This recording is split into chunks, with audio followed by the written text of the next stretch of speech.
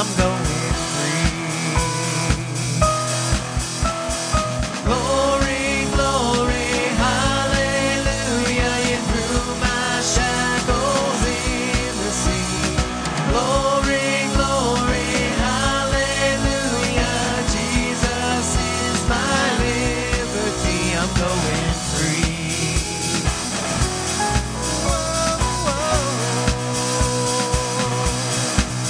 I won't go back again, that's just not who I am. Lord, I'm a brand new man, I'm going free. I'm on a narrow road, it's paved with grace and it's gonna lead me home. I'm going free, I'm going free. Glory, glory, hallelujah, you threw my shackles in the sea. Glory, glory, hallelujah, Jesus is my liberty. Glory, glory, hallelujah, you threw my shackles in the sea. Glory, glory, hallelujah, Jesus is my liberty. I'm going free.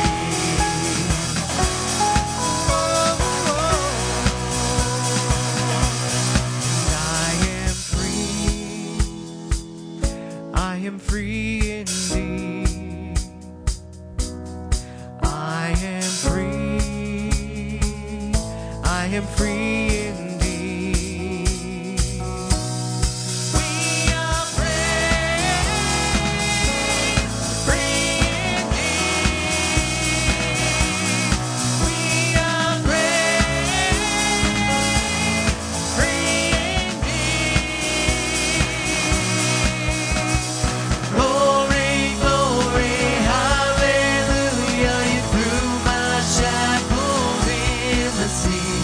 Glory, glory, hallelujah, Jesus is my liberty. Glory, glory, hallelujah, you threw my shackles in the sea. Glory, glory, hallelujah, Jesus is my liberty. I'm going free.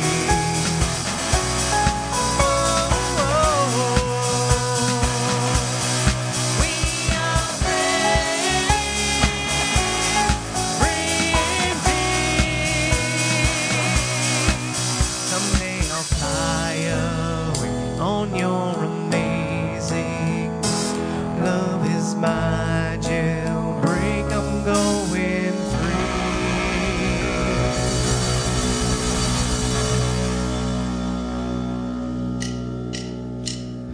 Glory, glory, hallelujah, you threw my shackles in the sea.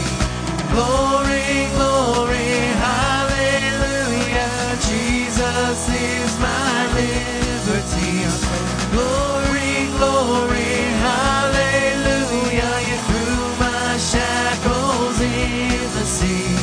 Glory, glory, hallelujah, Jesus is my liberty. I'm going free.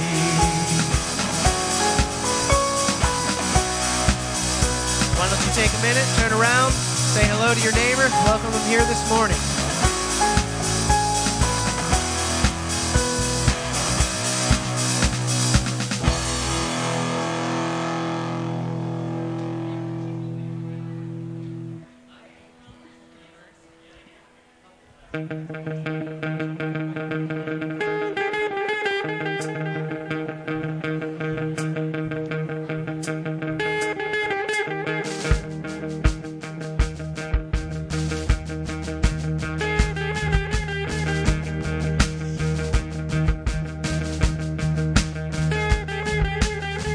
The battle rages on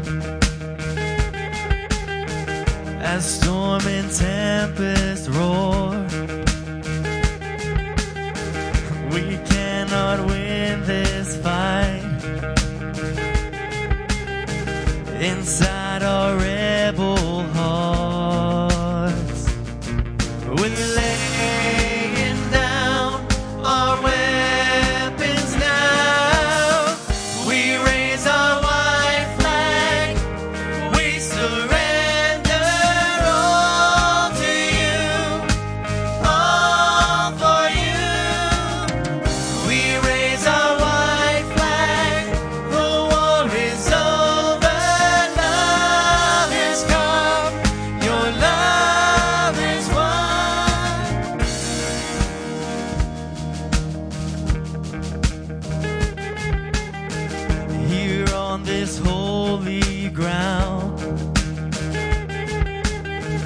You made a way for peace,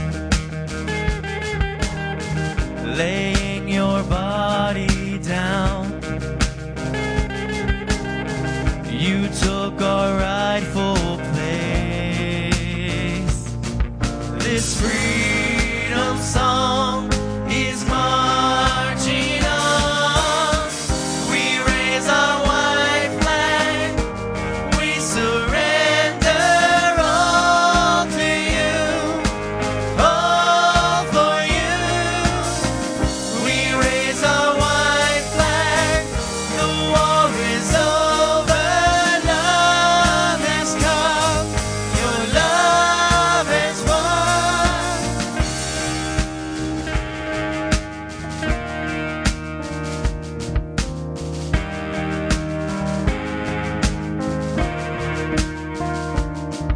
We lift the cross, lifted high, lifted high. We lift the cross, lifted high, lifted high. We lift the cross, lifted high, lifted high. We lift the cross, lifted high, lifted high. We lift the cross, lifted high, lifted high. We lift the cross, lifted high, lifted high. We lift the cross, lifted high, lifted high. We lift the cross, lifted high, lifted high. We raise our white flag. We surrender all to you, all for you. We raise our white flag. The war is over. Love has come. Your love has won. We raise our white flag. We surrender all to you, all for you. We raise our white flag. The war is over. Love has come. Your love has won.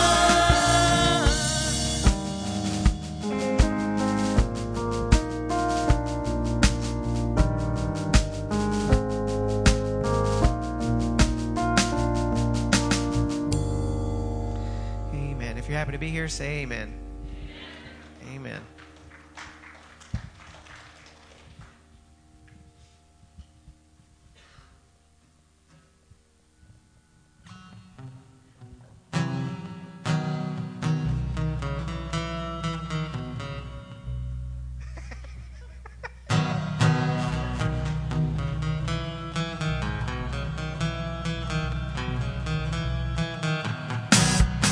There we go. Sing it out. Strength will rise as we wait upon the Lord. We will wait upon the Lord. We will wait upon the Lord. Strength will rise as we wait upon the Lord. We will wait upon the Lord. We will wait upon the Lord our God. You reign forever. Our hope, our strong deliverer.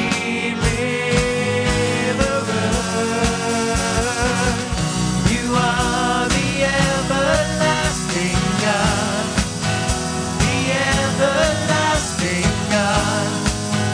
You do not faint, you won't grow weary. You're the defender of the weak. You comfort those who need.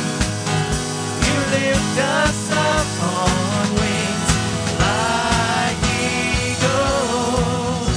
Strength will rise as we wait upon the Lord. We will wait upon the Lord. We will wait upon the Lord. Strength will rise as we wait upon the Lord. We will wait upon the Lord. We will wait upon the Lord our God. You reign forever. Our hope, our strong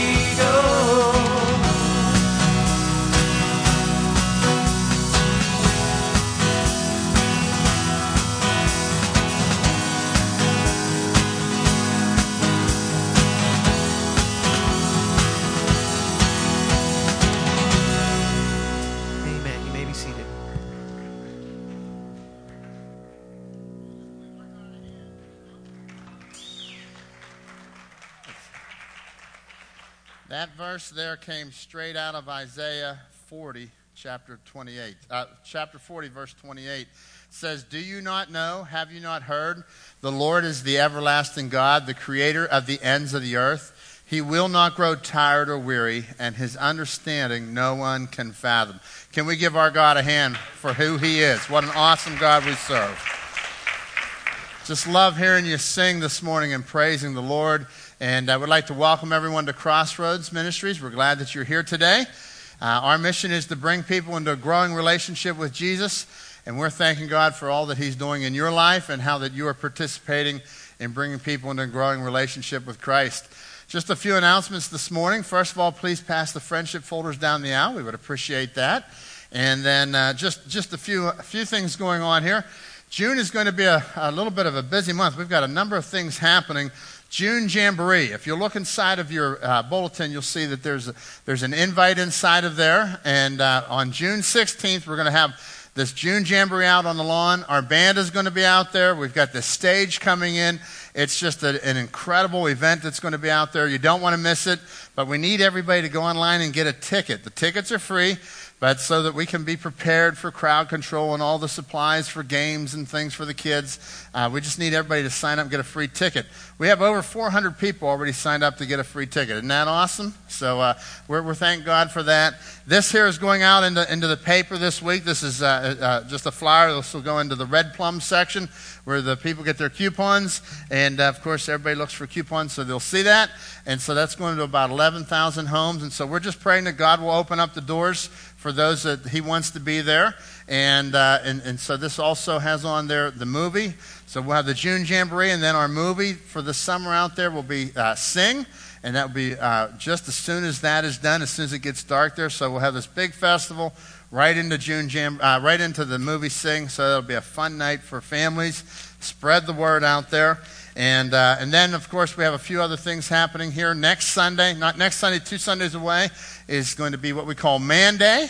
This is, all right. So Man Day coming up here, and we are going to have fun. This is a Father's Day event here at the church. I want to encourage everybody to be here. It's going to be a good time. You know, on Mother's Day, we hand out cupcakes that are cream-filled, and it's just so pretty. On Father's Day, we're handing out bacon, egg, and cheese bagels, all right? So this will be made outside, and it is for everybody, not just for men, for everybody. So plan to come a little bit early and have a bacon, egg, and cheese bagel on Father's Day, and it'll be a great way to celebrate Father's Day here at the church, and we're going to be having a lot of fun with that. And then we have coming up on June the 25th is Legacy Sunday. Pastor John Arnold will be back here. He was pastor of the church here for 47 years. And he and Joanne will be back in town visiting that weekend. So they'll be in the services for that weekend. We're going to have a little gathering for him in the gymnasium, a picnic afterwards on June 25th. So mark your calendar, be here. It'll be a fun time. Lots of fellowship events coming up here. And then along that note, we have another fellowship event next Sunday after this service. One of our dear ladies here, she's helped us for 36 years in our church on staff. She's been cleaning this church, Carol Darrens. She is retiring, and she's moving. She's not just retiring, she's retiring and moving. Carol, are you in here? I saw her around. Where's she at? Carol, would you stand? Can we give Carol a hand? 36 years, you know? God bless her, you know. 36 years of cleaning. She could hardly stay up that long, all right? So she has given us her heart and soul here, and we just want to recognize that next week, and we want to love on her. So there'll be some cake and some pizza in the gym afterwards, all healthy food in honor of Carol. And you have to understand, we have to have cake for Carol because Carol has made cake for everybody else. She is the most incredible cake baker. I will miss her cakes. Things are probably going to change around here without her cakes, all right? So we're going to miss her and her desserts and her presence here. She's been a wonderful lady. So next week we're going to celebrate you a little bit, Carol, and just have a little bit of fun with Carol. So, and then we have the Legacy Sunday. So that's a whole lot going on in June. Then our kids are going off to high school camp. The high schoolers are going off in July, and then we have Vacation Bible School. Vacation Bible School is also going to be on the advertisement here that's going out. Again, free registration. Please go to our website to register. But please stop by the table to help. We need an army of people. Vacation Bible School is only successful if we all pitch in and we work together. And however that you can be used, they will use you. All right, so stop by the table on the way out. You'll see it says Gadgets and Gizmos back there. Giant table to my right in the back of the auditorium. Please stop by there and sign up to serve, and it's going to be an incredible week of Vacation Bible School. We're praying for a couple hundred kids that will come in here and will find Jesus. Isn't that exciting? So let's just be in prayer and just watch what God will do. So lots of things to be praying about, lots of things happening in the church as we march forward this summer. I'd like to ask our ushers to come forward, and we'll receive the morning offering. And if you're here as our guest, I want to encourage you to let this plate pass you by. This is for those that are regular, growing in the grace of giving. And if you are a guest, please stop by our Welcome Center. We have a gift we'd like to give you just to say thank you for coming today. All right? Let's go to the Lord in prayer, shall we? Our Father and our God, we come before you, and we just thank you, Lord. You are in the business of transforming lives.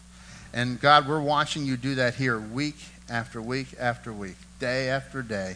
You're transforming lives. God, I just thrilled when I hear the stories of how you're moving in people's lives. You're moving in people's neighborhoods. You're bringing people unto Jesus. And we're honored to be a part of that. So God, we ask now that as we give unto your name and we bless your name because you've blessed us. God, you've given us 100% of what we have. And as we respond now to you, we give it back to you and we say, thank you, Lord. Thank you for our salvation. Thank you for this church. Thank you for what you're doing around the world. And we're glad to be a part of your work. In your name we pray. Amen.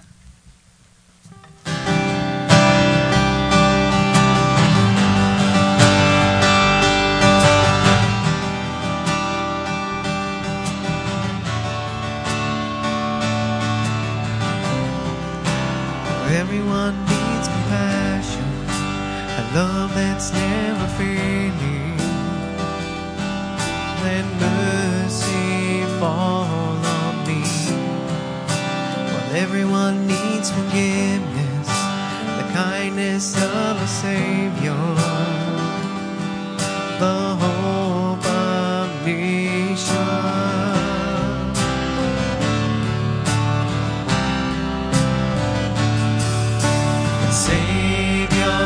He can move the mountains. My God is mighty to save. He is mighty to save. Forever, author of salvation. He rose and conquered the grave. Jesus conquered the grave.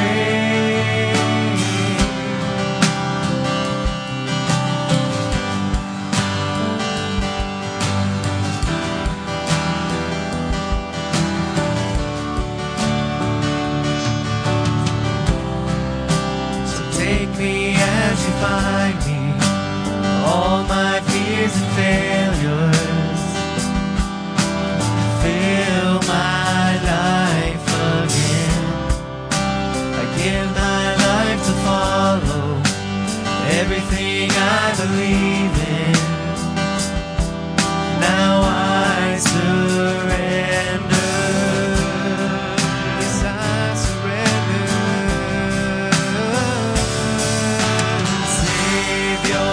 He can move the mountains. My God is mighty to save. He is mighty to save. Forever, author of salvation. He rose and conquered the grave. Jesus conquered the grave. Shine your light and let the whole world see. Singing for the glory of the risen King. Jesus, shine your light and let the whole world see. We're singing for the glory of the risen King. He can move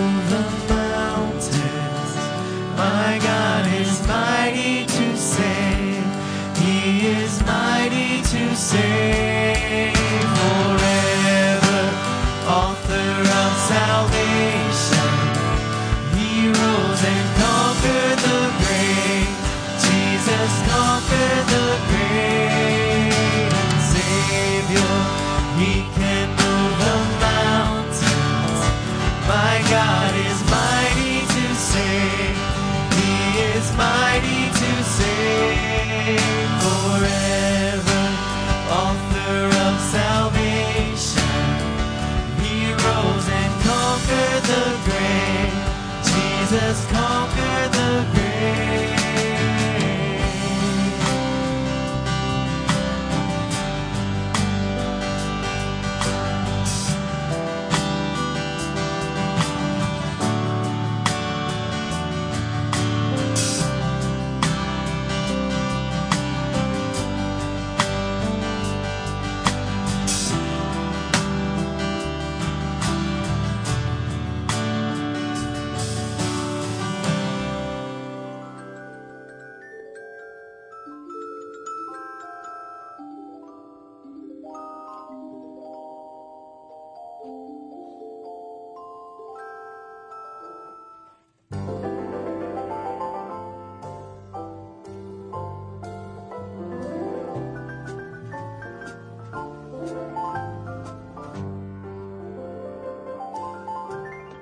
It's a beautiful day in this neighborhood, a beautiful day for a neighbor. Would you be mine?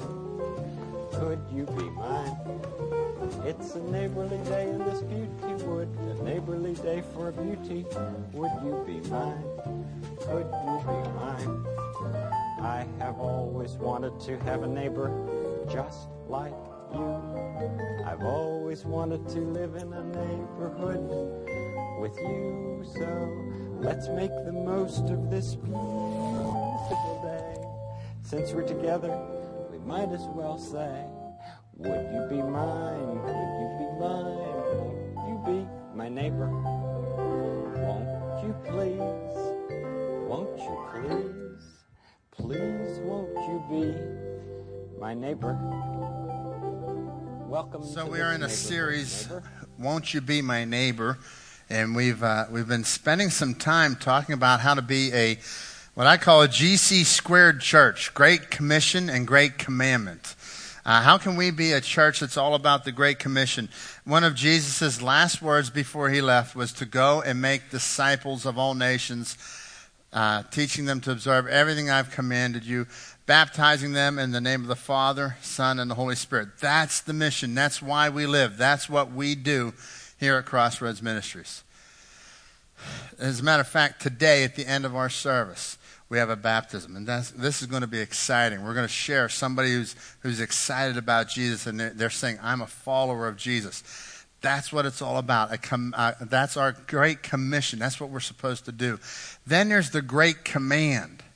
This is how we do it. All right? The Great Commission is to go out and to share Jesus. I mean, we tell people about Jesus. But the Great Command is to go out and to love God first and to love each other. To love others. So if we love God first and then we love other people, that's how this thing's work. First, we love God. We talk to God. We put him first and foremost. The lawyers came to Jesus and said, who is my neighbor? They're looking for a loophole to get out of this because loving your neighbor can at times be hard. And so we've been on this journey, and we looked at the different aspects of why we should love. We should love, number one, because God loved us first. And I want to start there. That is really the starting point to the whole discussion.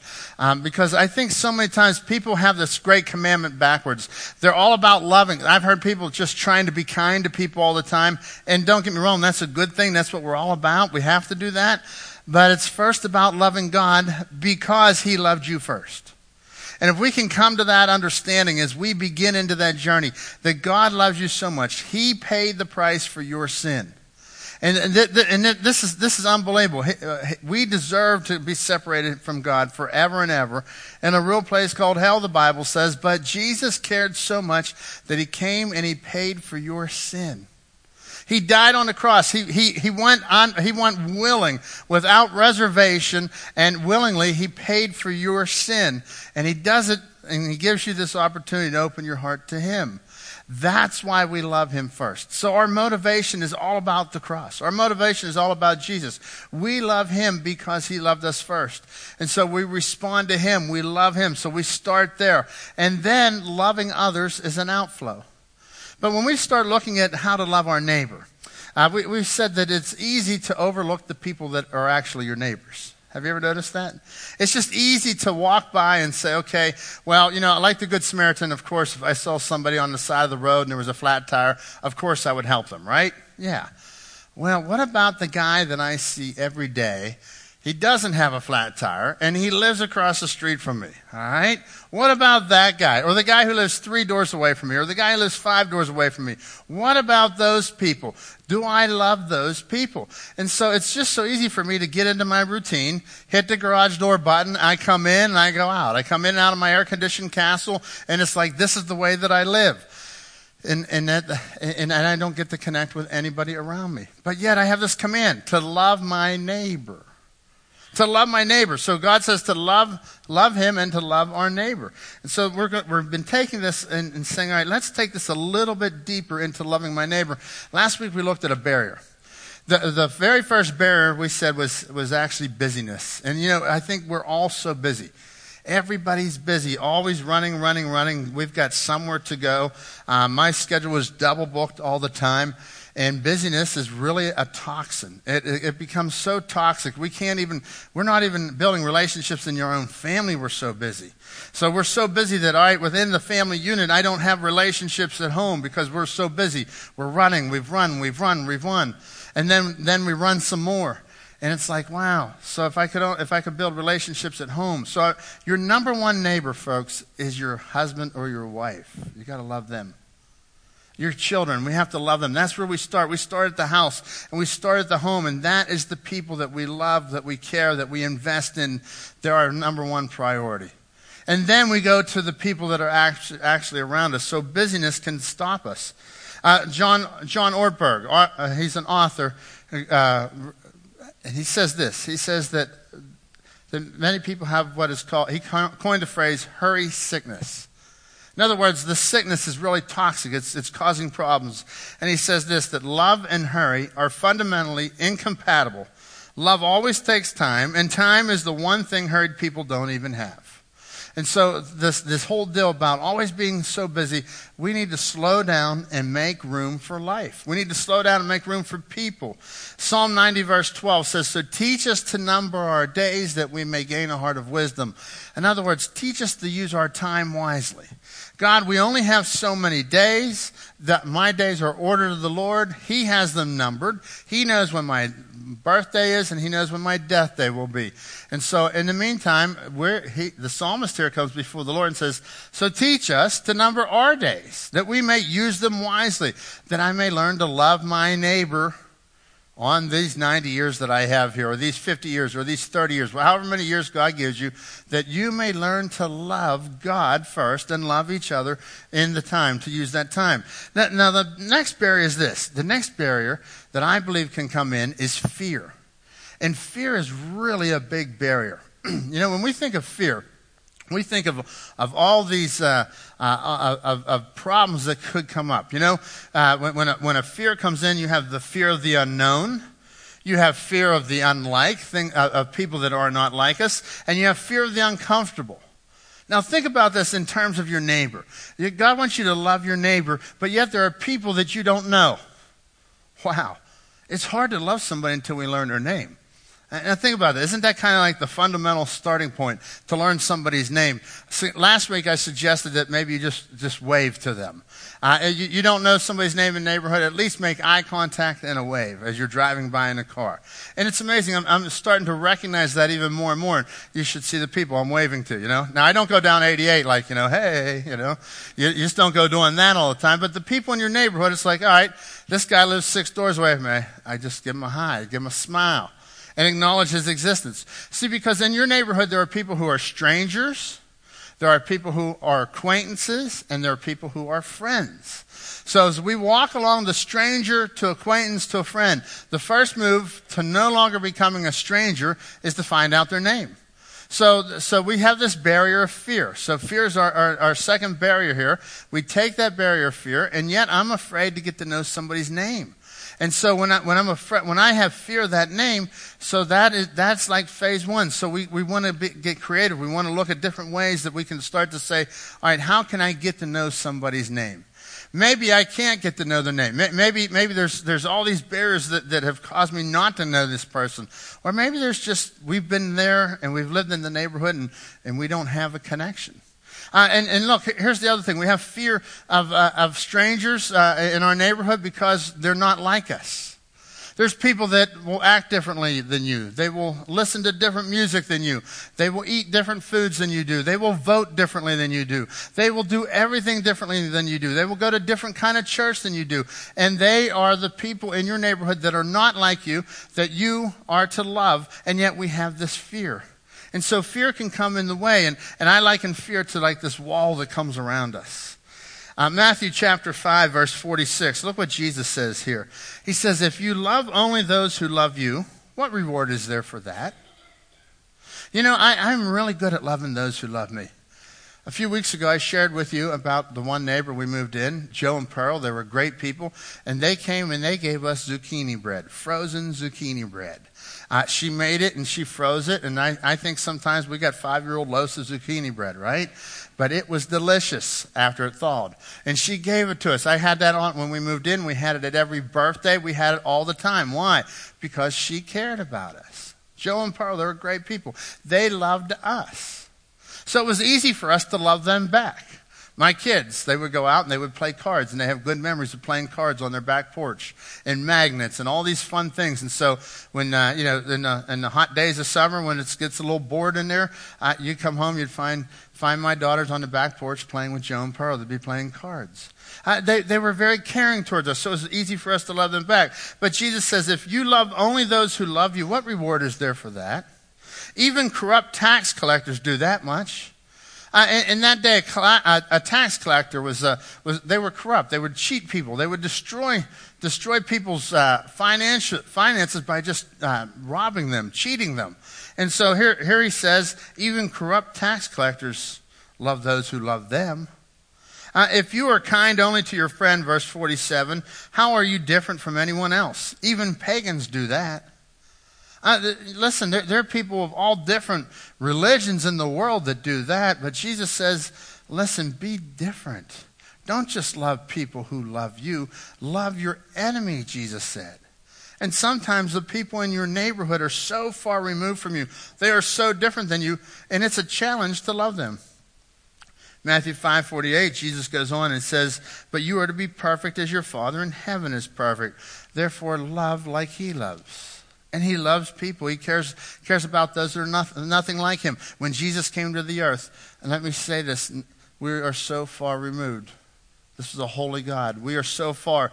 He died, he came, he lived a perfect life, but there's not one human that was like Jesus. Because he was like us, but we were not like him in the fact that he was perfect. So you want to talk about brokenness. You want to talk about hurt, talk about pain.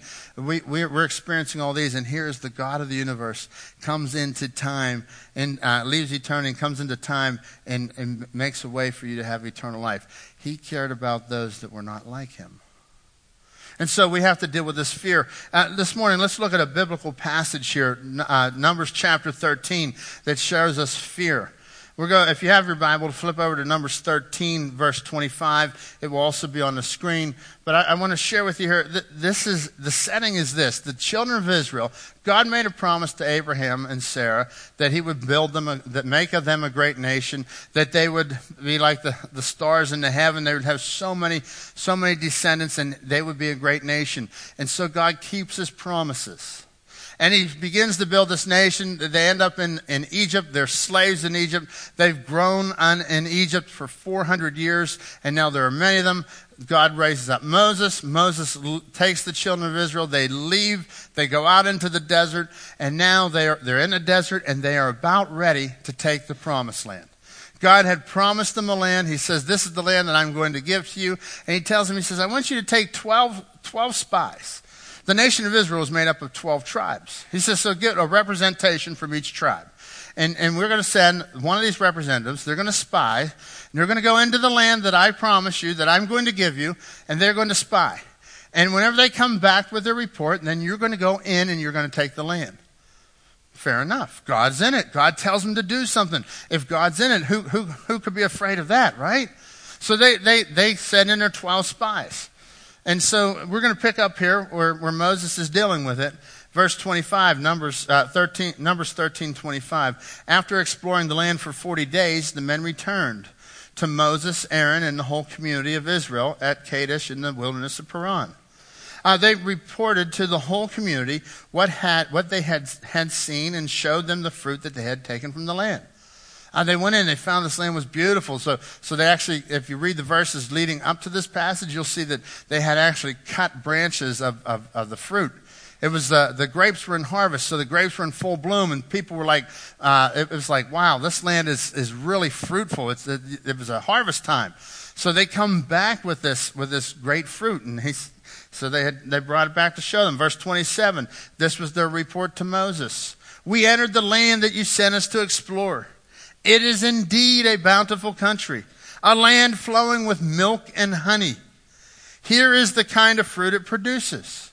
And so they show him. He lifts up the branch. Look at these grapes. Look what it is. So it is a beautiful place, definitely fruitful. It's a great place. We definitely want this. But, verse 28, but the people living there are powerful, and their towns are large and fortified, and we even saw giants there.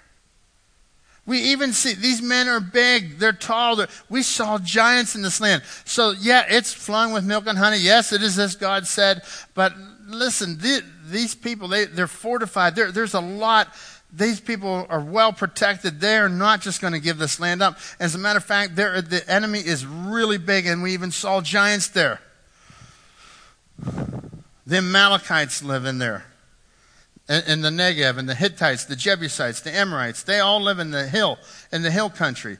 The Canaanites live along the coast of the Mediterranean Sea and along the Jordan Valley. And they're saying, wow, look at all these people that are just, there's so many of them. There's so many different people in there. And this is not going to be an easy task.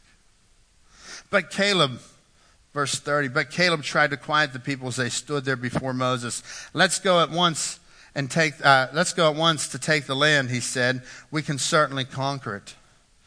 There were 12 spies that went in. Did anybody remember that little song we used to sing when you were like in 6th grade? Or no, maybe 6 years old. I shouldn't say 6th grade. 12 men went to spy in Canaan, 10 were bad and 2 were good. Anybody remember that? How many remember that? 3 of you? Okay. Only Carol, because she's been here for 36 years, right? Listen, I could teach you that. 12 men went to spy in Canaan, 10 were bad and 2 were good. Try it with me. Ready? 12 men. Everybody put your hands up. 12 men. You ready?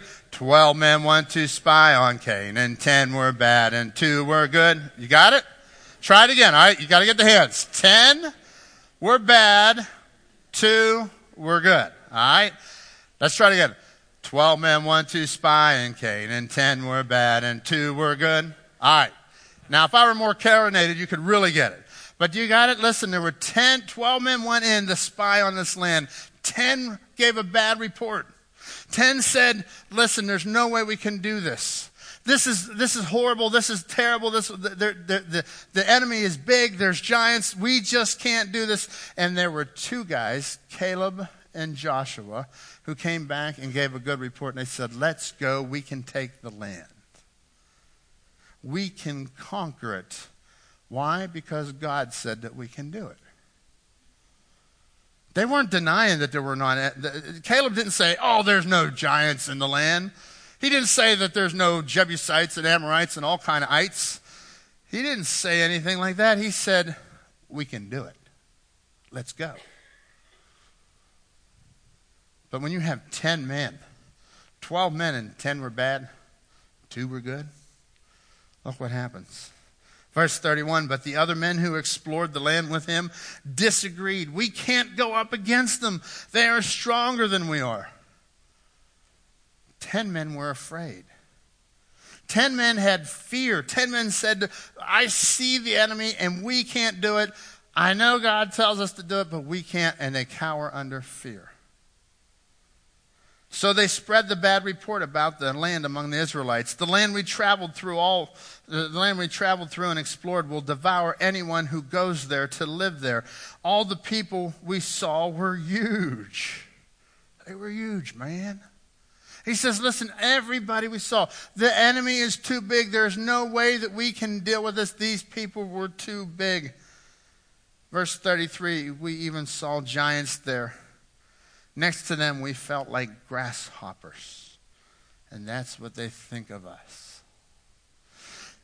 These guys are huge. And next to them, we're like grasshoppers. There's so many of them. They're giants, and we're just the little children of God. And there's no way that we can beat them. And so these men are coming back now out and saying, it's not a wise decision to go in at this time. Because of their fear. There's no way. It's not wise. But God said, I want you to take the land. I sent the 12 spies in, not so that you come back and tell me that God can't do this. I sent you 12 spies in so you come back and devise a plan, and I will work through you. So, if you go into chapter 14 of Numbers, you find out that they didn't go into the land, and they get the people all riled up, and God gets angry. Moses comes before the Lord and he says, God, you are slow to anger, Lord. Thank you that you are slow to anger. You should obliterate us right now for disobeying you. But God chooses not to obliterate them. God does not break his covenant. And I want you to understand this about who you are in Christ. God does not break his covenant because you have disobeyed. Can we have an amen for that?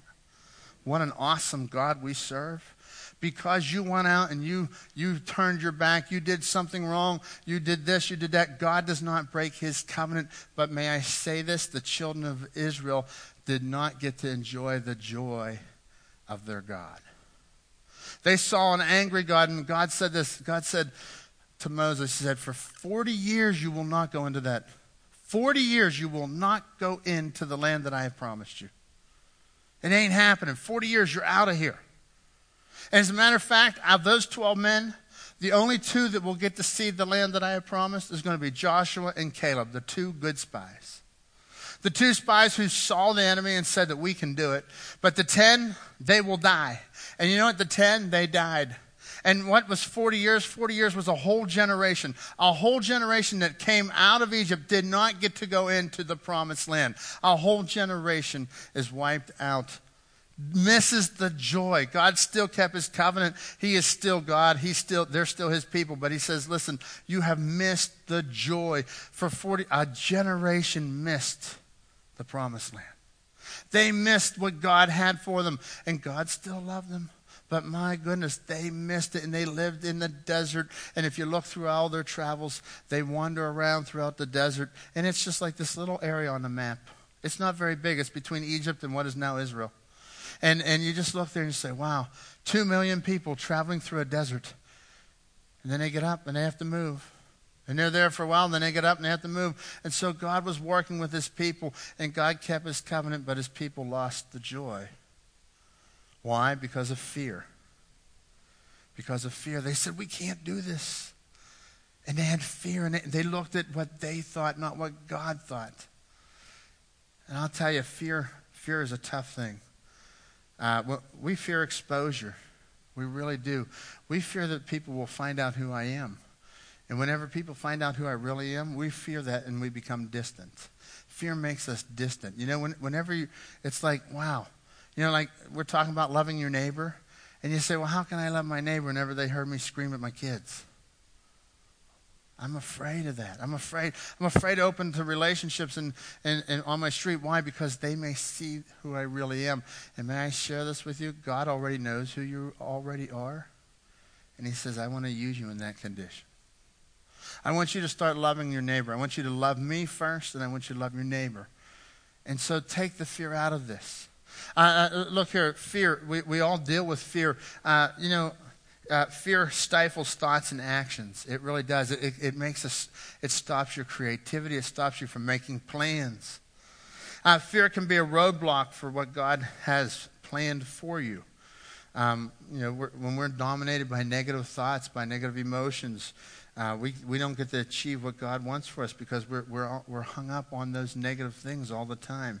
Fear can lead to destructive habits.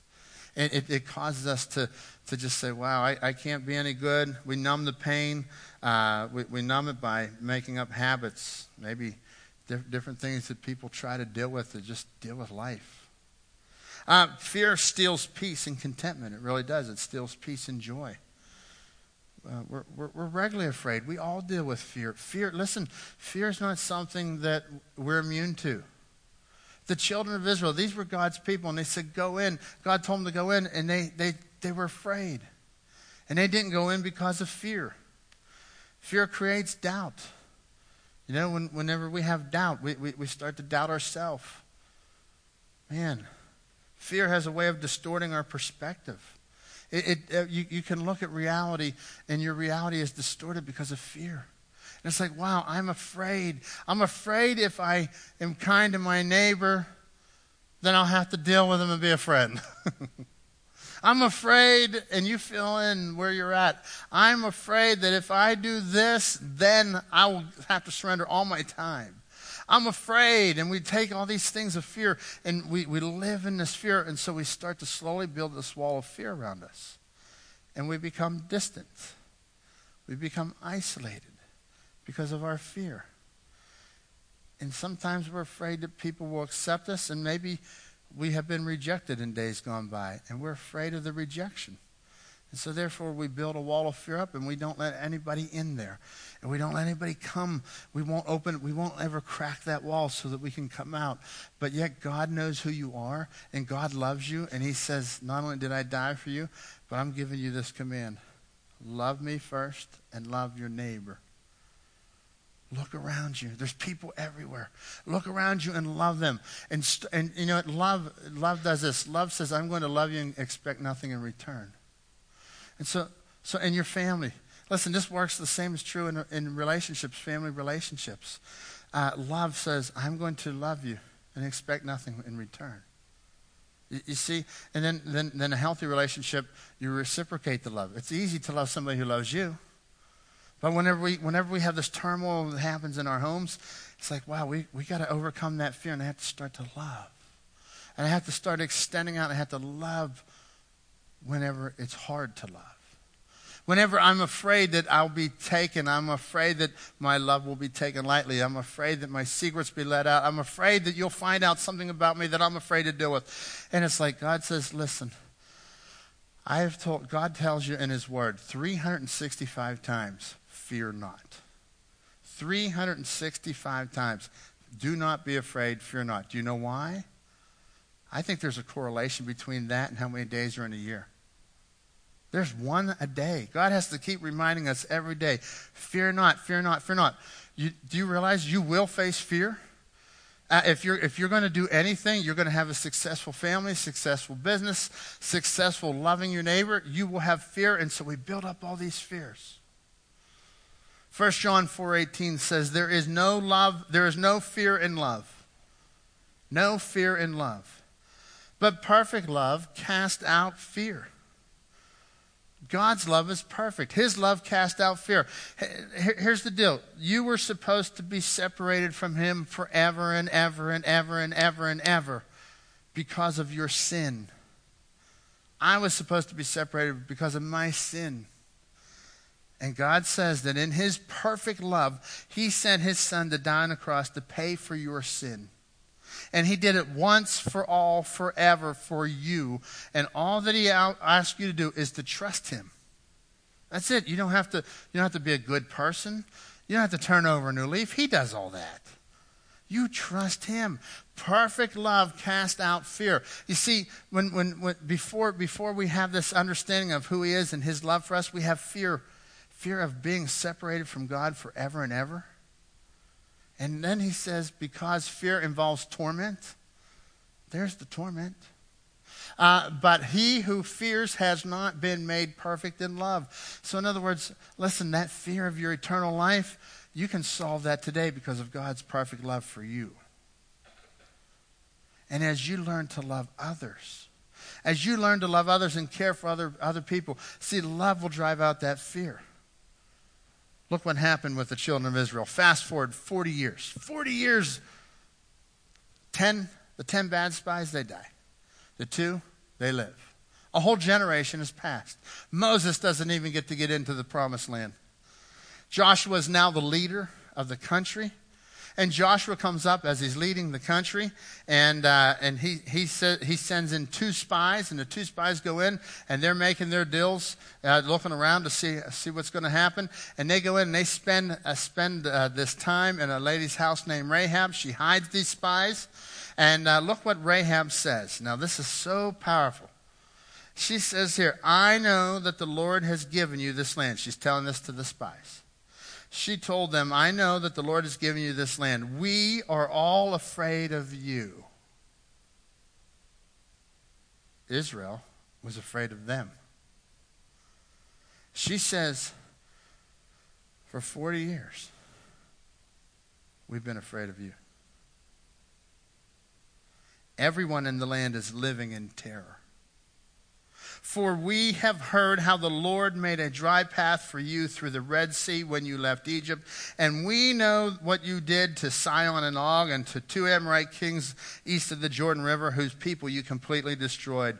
No wonder our hearts have melted in fear. No one has the courage to fight after hearing such things. For the Lord your God is the supreme God of the heavens above and the earth below." The enemy of Israel was more afraid of Israel than Israel was afraid of the enemy. Did you catch that? The 10 spies that went in, they saw what could be, and their fear took them over, and Israel cowered down and floundered for 40 years in a wilderness because of fear.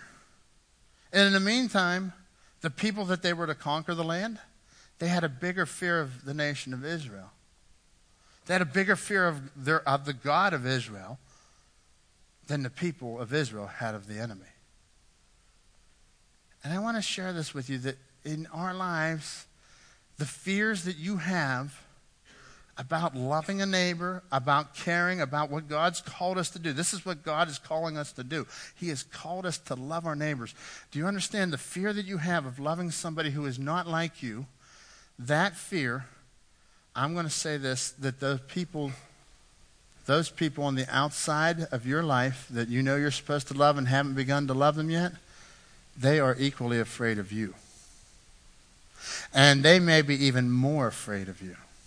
Listen, the children of Israel, they had a pillar of smoke by day and a fire by night that led them. It was the presence of God. You have the presence of God on your life. If you've trusted God as your Savior, you've invited Him into your life, you have the presence of God on your life. And your neighbors are saying, "There's something different about those guys.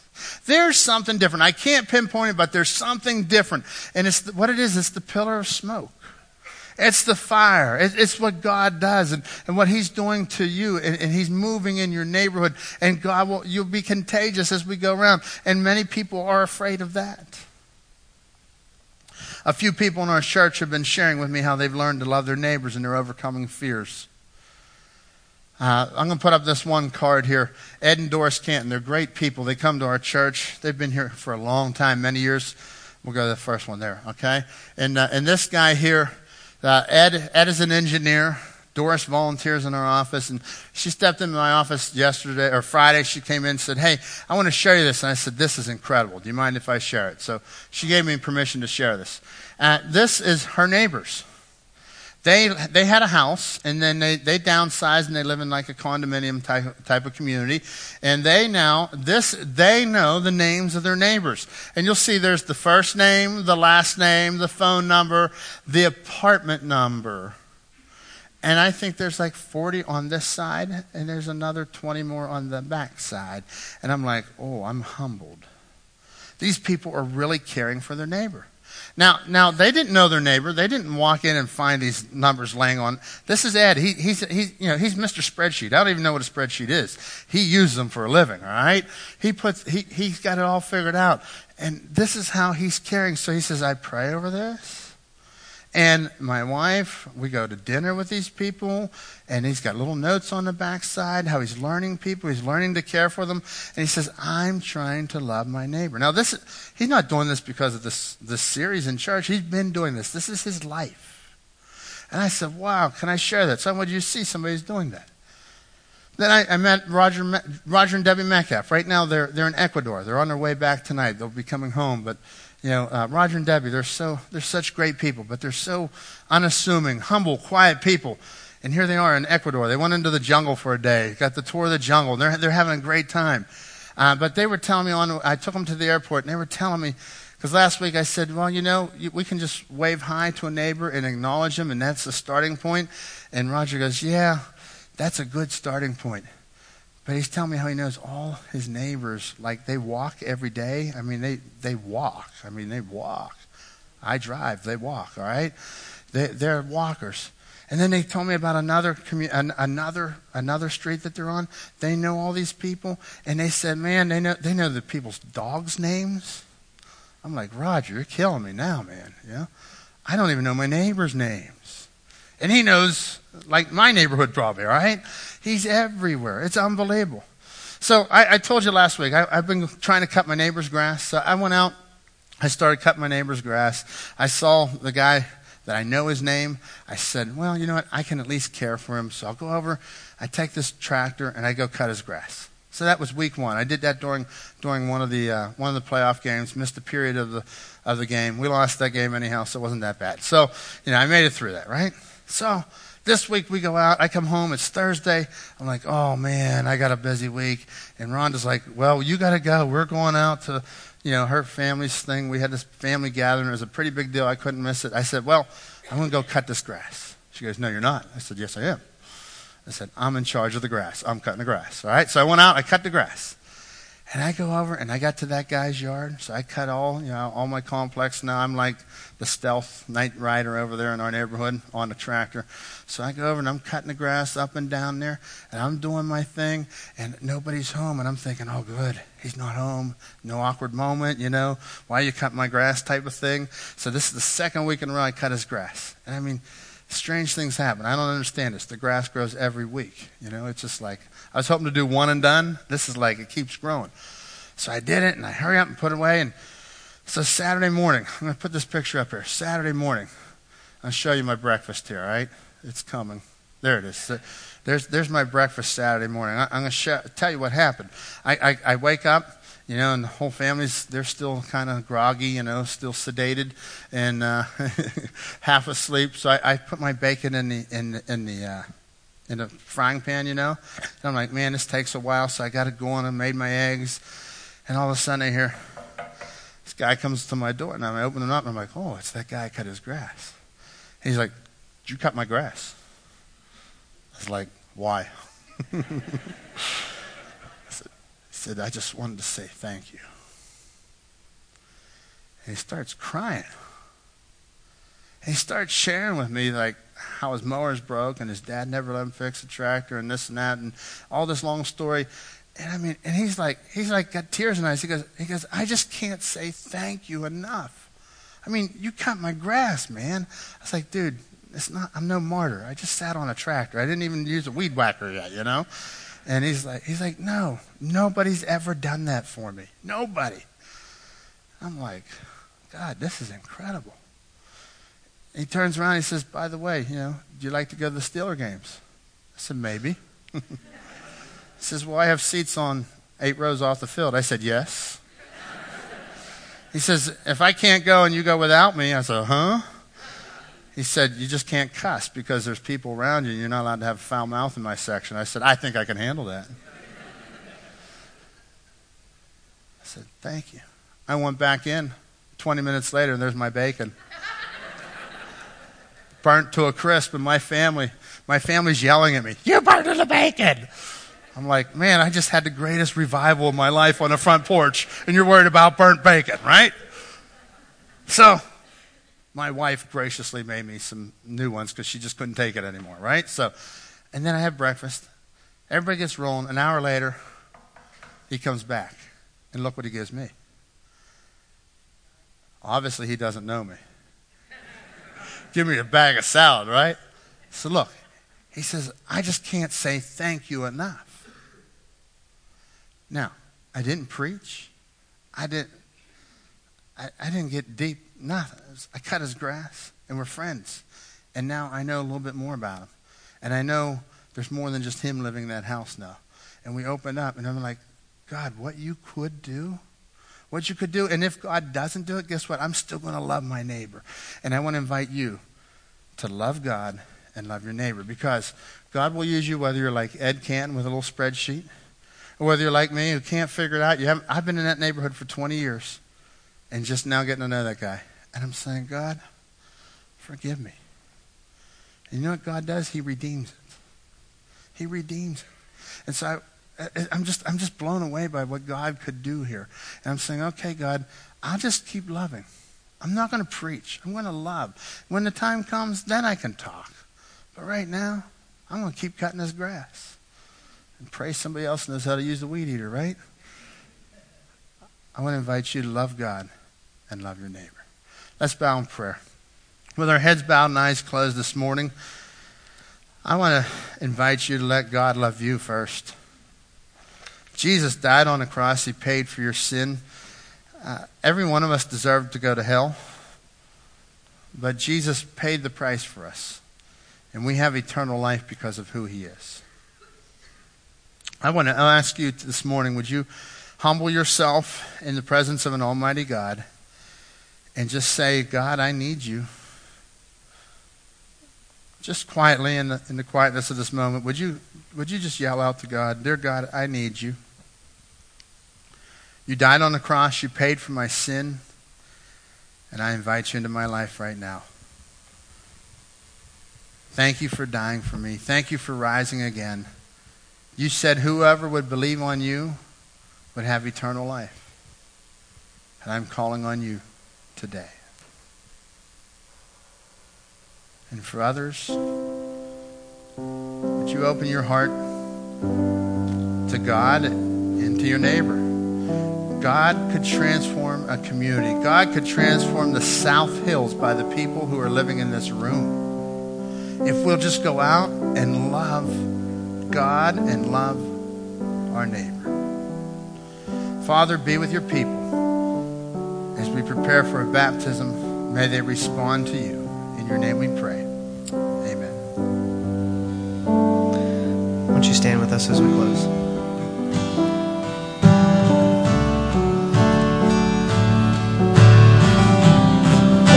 For everyone needs compassion and love that's never fading. Let mercy fall on me. Well, everyone needs forgiveness, the kindness of a Savior, the hope of